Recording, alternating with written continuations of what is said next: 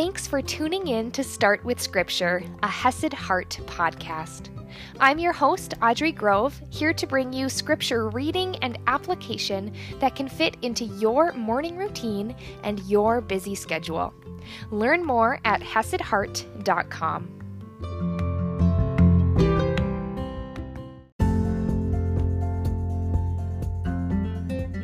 Good morning, my friends, and happy Friday. Yesterday with Micah, we saw Peter in Lydda and Joppa moving toward the Mediterranean Sea in Israel. He was doing these amazing miracles, and he ended up staying many days with Simon, a tanner.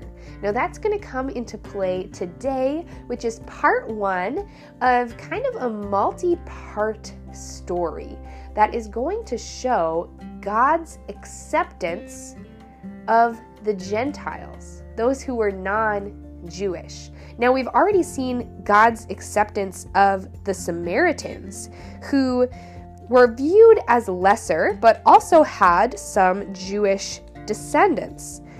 And so now we are going to see God turn his gaze and his acceptance to these people who were Greeks, who were Romans, who were of non-Jewish heritage. So let's get started today. We are in Acts chapter 10, verse 1, and I am reading from the ESV.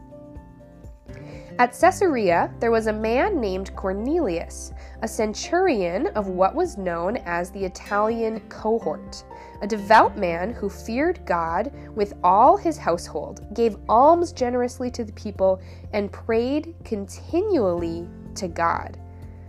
Now notice here, it says he is a centurion of the Italian cohort.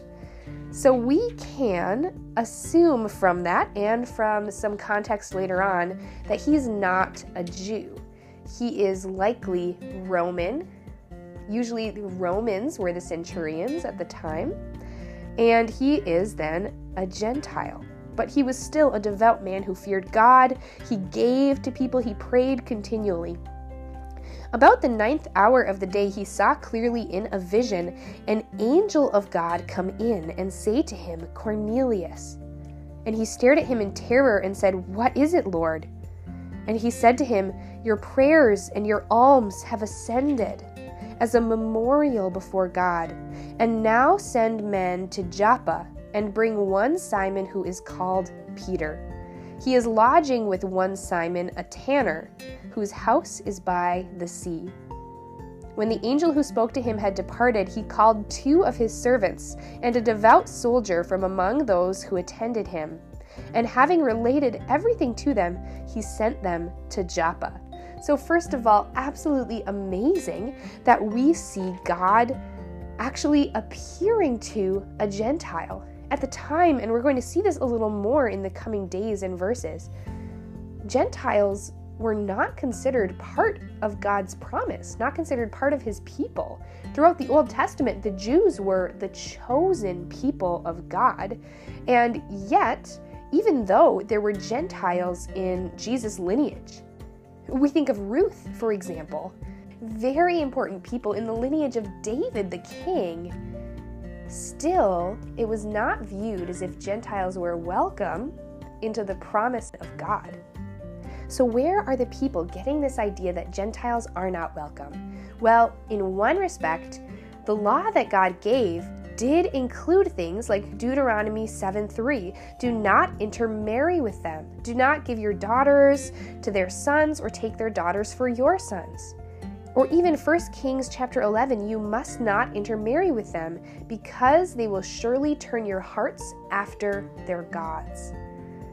And so we see that, yes, God instructed them not to intermarry with other people, but his intention was not to exclude them from his promise or his love, but rather to protect his people from being turned astray. And so the Jews honestly didn't expect the Gentiles to be part of this, at least in my understanding and in my reading, which makes this all the more incredible that God appears to Cornelius, a centurion, a Gentile himself, and an angel is speaking directly to him. So he sends people off to Joppa to go check at Simon the tanner's house for Peter. The next day, as they were on their journey and approaching the city, Peter went up on the housetop about the 6th hour to pray, and he became hungry and wanted something to eat. But while they were preparing it, he fell into a trance and saw the heavens opened and something like a great sheet descending, being let down by its four corners upon the earth. In it were all kinds of animals and reptiles and birds of the air, and there came a voice to him, "Rise, Peter, kill and eat." But Peter said, "By no means, Lord, for I have never eaten anything that is common or unclean." And the voice came to him again a second time, "What God has made clean, do not call common." Now, in Jewish law, there were some animals that they were not considered ceremonially clean or allowed to be eaten. And so Peter is saying, "I've never eaten these things." And he sees them in a vision being let down from heaven. And God says, "Rise, Peter, kill and eat. What God has made clean, do not call common." And this happened 3 times. And the thing was taken up at once to heaven.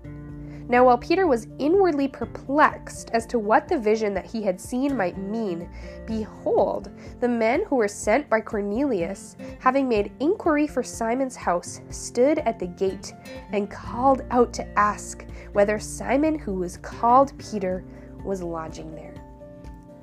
So we've seen Cornelius, this Gentile, send his people to go search for Peter. Peter with this strange vision of all animals being now proclaimed clean by God, even though Peter, in his ceremonial Jewish understanding, sees them as unclean.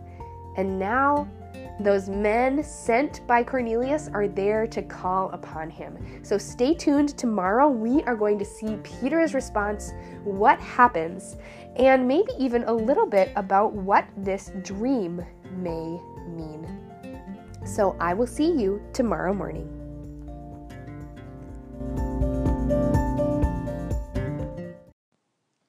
I want to hear from you. Do you have any suggestions for this podcast? This is something you listen to almost every day, so I want to hear what could make it better. Are there any music choices? Maybe new speaker ideas? Maybe you yourself are interested in being a speaker. Maybe a topic you're interested in. Please share with me. You can message me on social media. My handle is hesed.heart on Facebook and Instagram, or feel free to email me support@hesedheart.com. I would love to hear all of your feedback and your suggestions.